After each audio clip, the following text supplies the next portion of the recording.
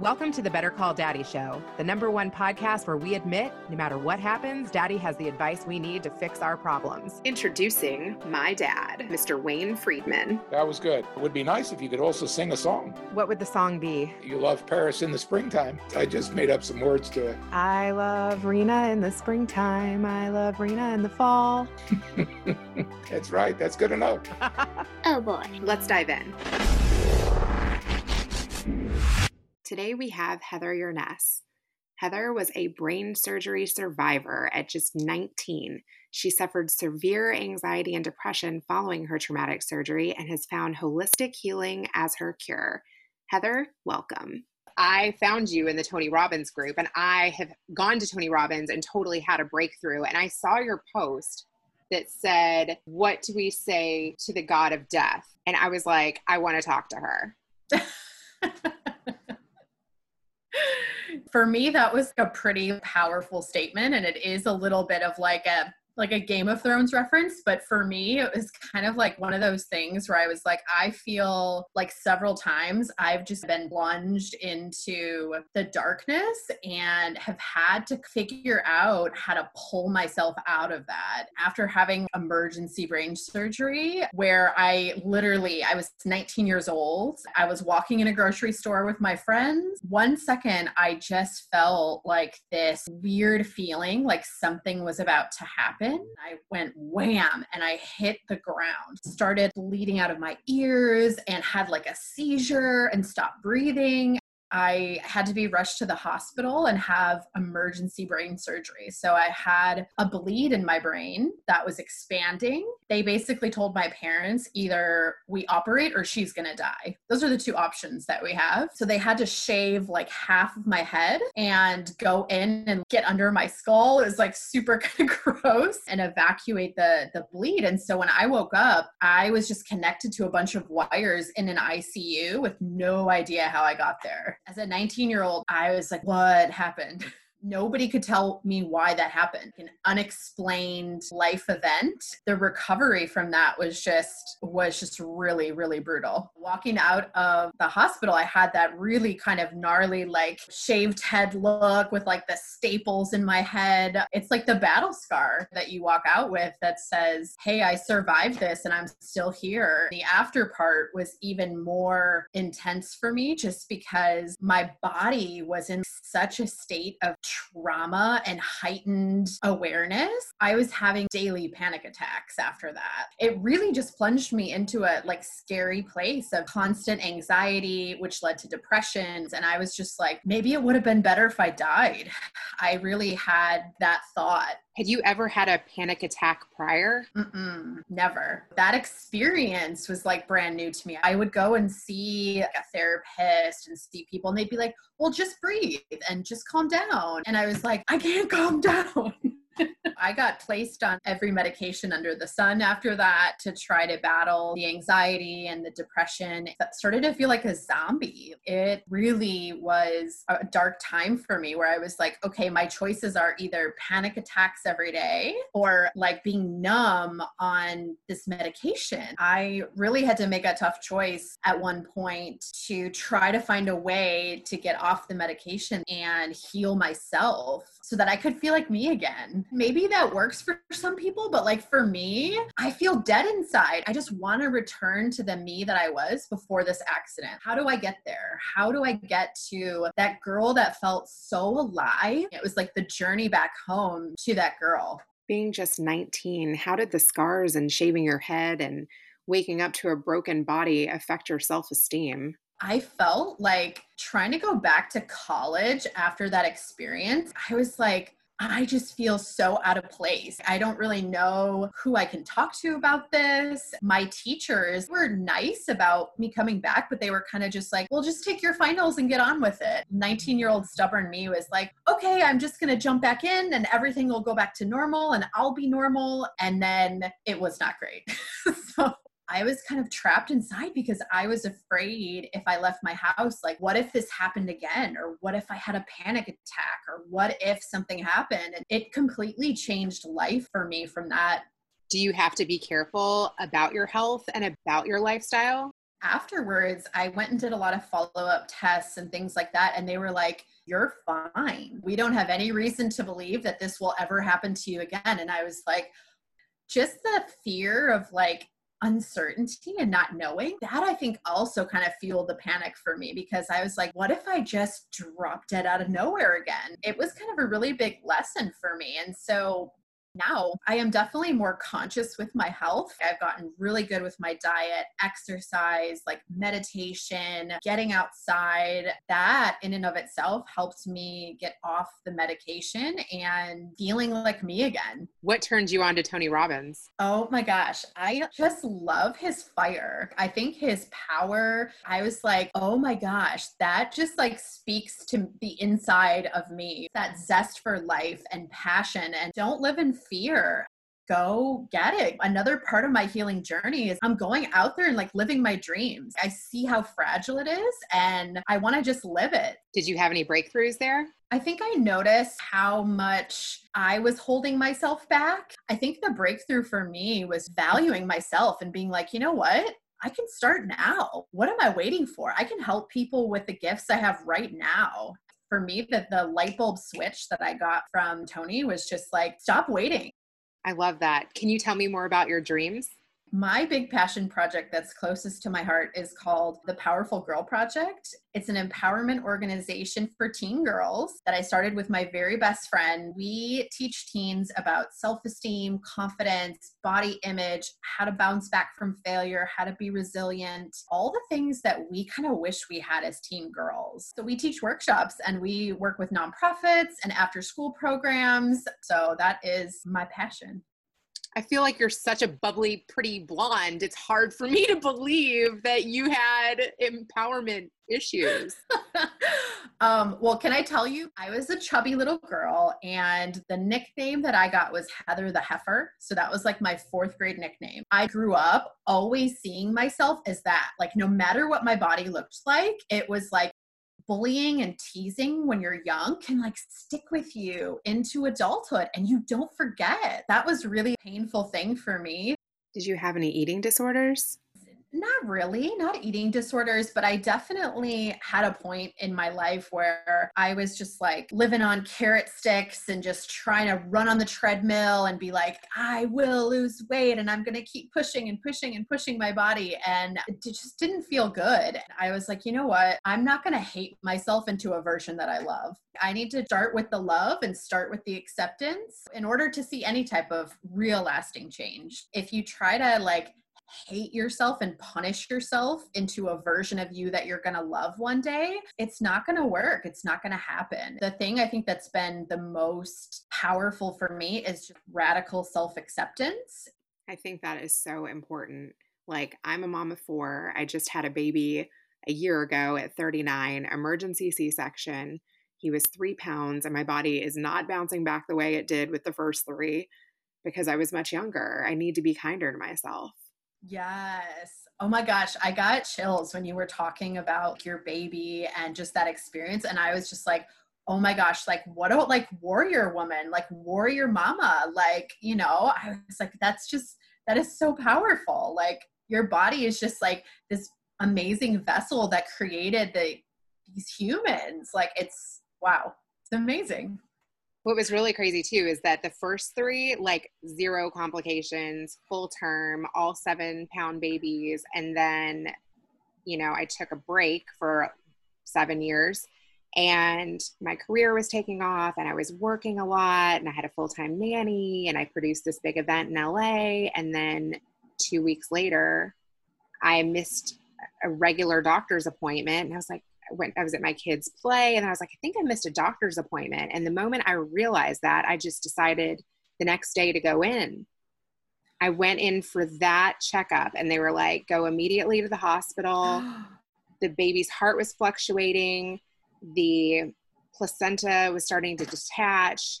The baby was not gaining weight. He went from being in like the 38th percentile to the 8th percentile. And had I not gone in that day, they monitored me overnight and I had an emergency C-section the next morning. So it's just, he's truly a miracle. That is so amazing. Yeah. And And I feel like I can so just kind of relate to you in the sense of like our bodies have been through really, really like they're just so resilient. Like they're just so resilient and so amazing that like you could produce these beautiful humans and this baby that's survived and just recover and be the mama. Like that's just so powerful. Like our bodies are just amazing. And I was also thinking too, because I did kind of go through some eating disorders in college, and it's amazing that even after going through that kind of trauma, you can fix your body, you can eat healthy, you can stop smoking cigarettes, you can get on the treadmill, you can change your life, and your body can heal itself from that. Yes. I like to call it self-reverence, really offering yourself and your body that deep respect and that deep love that a lot of times we don't give it. Our body is just such a wonderful temple that does so much for us. Sometimes what's missing from the world is we need to slow down and really appreciate our bodies for like the miracles that they are and how they get us through our day and that they allow us to be alive and be here. Can you tell us what it's like for your body to heal after brain surgery? So I think I was very fortunate just in the sense that I was in the hospital for about, I think it was like 2 or 3 weeks after the surgery. And then they sent me home, and I was home kind of on like a take it easy type of plan. It was pretty quick in terms of the physical healing. I think I didn't realize the full effect of the trauma and like what that caused within my body, because to be honest with you, I was stubborn and I was a bit resistant to therapy. I was resistant to seeing someone afterwards. I was like, nope, I'm fine. As long as my brain is healed and my head is good, like I'm fine. So I might have healed physically, but I didn't go through the healing that maybe my nervous system needed in order to calm myself out. It was a struggle that went on for years. And it was something that I lived with for a long time. Even after I graduated college, great, got a job, I was still struggling with panic attacks. I would go and cry in the bathroom at work. I was like trapped in this state of anxiety and fear. The thing that really kind of upset me is, then I would go and see a psychiatrist and they were like, well, you might just have to be on pills for the rest of your life. Pills don't make me feel good. I don't feel joy. Have you tried the holistic route? So that is a great point. So, and that's actually the route that I went. I'm done with these being my two options. Initially, I set out to try to figure it out on my own, which was really kind of interesting. What I did was I stopped drinking alcohol. I stopped drinking coffee. I went and I purchased a couple nutritional programs from like experts online. And I just said, okay, I'm going to like focus on cleaning up my diet and just seeing maybe what I shouldn't eat, what I need to cut out, sugars and things like that. And just really focus on, a healthier diet and see how I feel. Let's just see what happens. And then I started doing meditation and yoga. What I noticed is after a couple of months, I was like, I'm actually feeling a lot better. And the panic attacks, they started to gradually go away. And I was like, this is interesting. And I'm feeling happier. And I'm feeling like I can go to parties and I can see people. And life just started to piece itself back together little by little. Maybe I can do this. Maybe I can figure out how to heal myself and what I need. That makes me want to do yoga. The whole world needs yoga. I love it. Yes. That should be a prescription for everybody. Every time I take a yoga class or an exercise class, do something to still my mind. It's like a recharging of my creativity. No, I totally agree with you, because I found for me as well, like that's where the world kind of started to open up for me too, from a creative perspective. After I figured out how to calm my nervous system and get those panic attacks and anxiety to go away, like there was so much more space because I wasn't in fight or flight all the time. Going through and doing meditation, yoga, mindfulness, I felt like all of a sudden there was this sort of space that opened up for me that I was like, wow, that's really where my creative energy started to come out. And that was what birthed, the Powerful Girl Project. Tell me about your approach to confidence with teens. So it was so fun. The very first workshop that I did with the teen girls, I remember like I was nervous because, well, what if they don't think I'm cool? What if they think I'm weird? What if they don't like me? It was like, I felt like I was going back to school all over again. We created positive affirmation cards. Each girl got to pick her own. They got to decorate them like however they wanted, stickers, glitter, like get creative. And then all the girls would stand up and read them, and they would read it out loud in front of the group. And then the group would like cheer them on. For me, that was so fulfilling just to see them lit up and just feeling good about themselves. I totally feel like you brought Tony Robbins to the classroom, because when I went to Tony Robbins, we wrote sayings on a wooden board. I wrote, I am calm, I am collected, I will not let others rock me. And then we put our hand through the board, and it was so exhilarating. And after we broke the board, we banged our 2 pieces of wood together for the next person to cheer them on.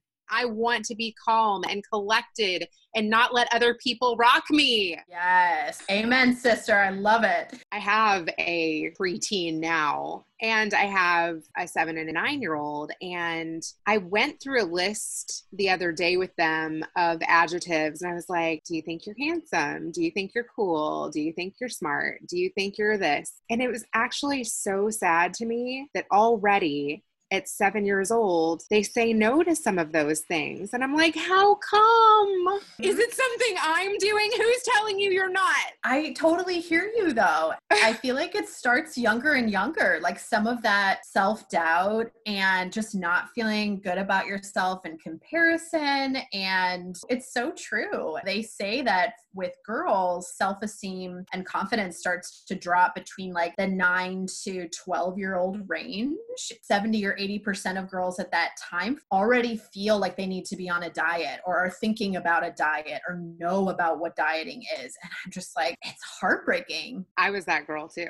What would you say to yourself back then? If I could talk to little me, I would tell her, you are so enough. Don't compare yourself to anybody else. You are unique and you were brought to this earth for a reason. To trust in your gifts. You know, share your gifts with the world. When I was little, I already kind of knew in 4th and 5th grade, like the things that I was passionate about and I really loved. That was writing and empowering women. 5th grade me did a speech on like women's right to vote and the suffrage movement. And I was like, yes. And I was like fired up about it. In 5th grade, the other thing that I would say to parents and parents of teens and preteens is just listen to those children and what really calls to them as a passion. If it's to be an artist or a musician or, you know, a scientist or whatever that is, encourage them to listen to their little hearts and to follow that. What if it's they want to be a Roblox star?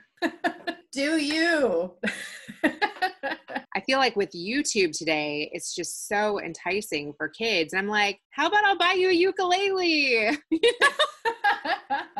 What was your relationship like with your parents, and how was the brain surgery experience for them? My parents and I, we've always been really close. The day that it happened, we were supposed to take family pictures. I was stopping at the grocery store to then go to see my family for pictures. And so when I didn't show up, my parents were like, you know, what the heck? Where is she? They got a call from the hospital. You need to come right away. It's your daughter. It's not good. My mom is like, that was the worst phone call I've ever gotten in my entire life. My family came there and everyone was in tears. My mom, dad, brother, sister, everybody. My dad, who's a very religious man, but he had just said like, please God, like, let me just have even another 5 minutes with my daughter because I just want to tell her that I love her. I'm just so glad that I survived so I could see my dad and my mom again. Wow. I feel that way about my dad too. I mean, he's my best friend. I'm so glad you got that moment also.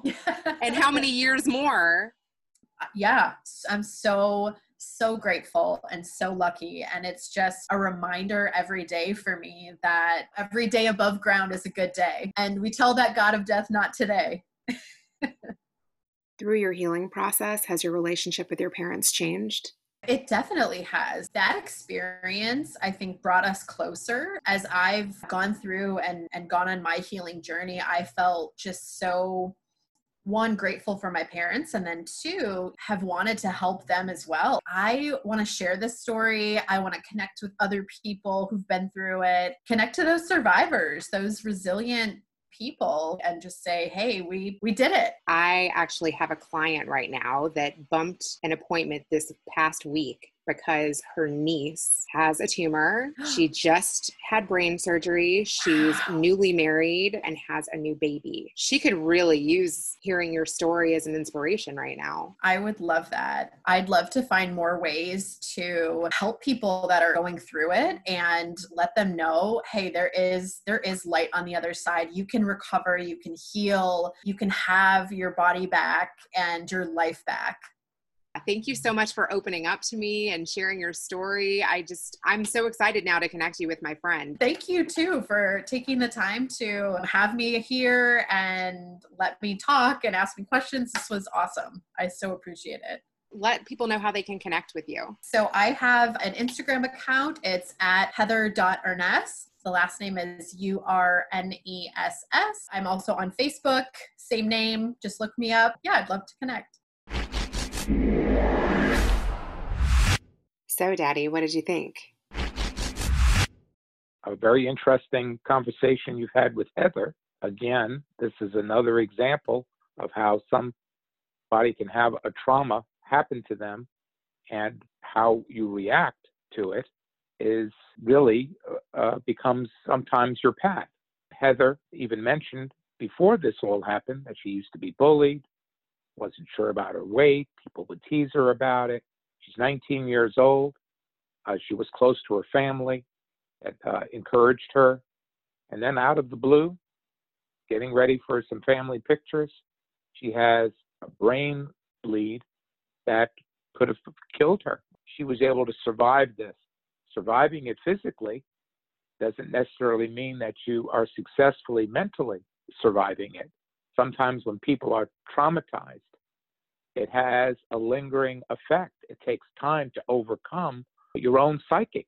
Isn't it ironic here how she has decided that in order for her to really heal physically and mentally, she has to address some type of plan herself. A lot of doctors that are supposed to be so-called experts, they want to put you on all kinds of medications and numb you, or to give you some type of consultations where they're going to tell you this and tell you that and tell you how you feel about this and tell you how you feel about that. And it's like you're a walking zombie. You've got to be able to be honest with yourself of, if you want to move forward with your life, you have to be the captain of your own ship. We all have our own unique map, which helps us understand ourselves and others. Increased self-awareness is key to maximizing your career and life. There's also a UMAP for teens if you're 15 or older. The UMAP assessment reveals your strengths, values, skills, and interests. To get your personalized UMAP, go to myumap.com. That's myyoumap.com. And use the code BCD for $30 off. Like, better call Daddy. Let's hear from this week's coach, Lori Knudsen. Hi, I'm Lori Knudsen. I'm a UMAP coach and workshop facilitator. When I first did my own UMAP, I was so excited because for the first time, I felt like I made sense. And then I thought back to when I was in high school and wished that I had had this information available to me to help me, really understand myself better, articulate what I do well, and pick a best fit career path. Imagine giving your teen the gift of self-awareness, clarity, and confidence to be able to articulate their strengths and understand them. That's really powerful in itself. But then to be able to align best fit career paths for them. Armed with this newfound self-awareness, teens are able to really speak to what makes them unique and what they bring to a school or work environment. if they were interviewing or writing a college essay. And it also helps them even answer those dreaded questions that they may get on an application, like, why you? Or why us? And they can answer them with ease. I love witnessing the transformation that occurs when students move from undecided to excited. Now you can subscribe on Apple Podcasts, Google Play, Spotify, and TuneIn. Add Better Call Daddy podcast on IG at Rena Friedman Watts on LinkedIn.com. Thanks for listening to the Better Call Daddy Show.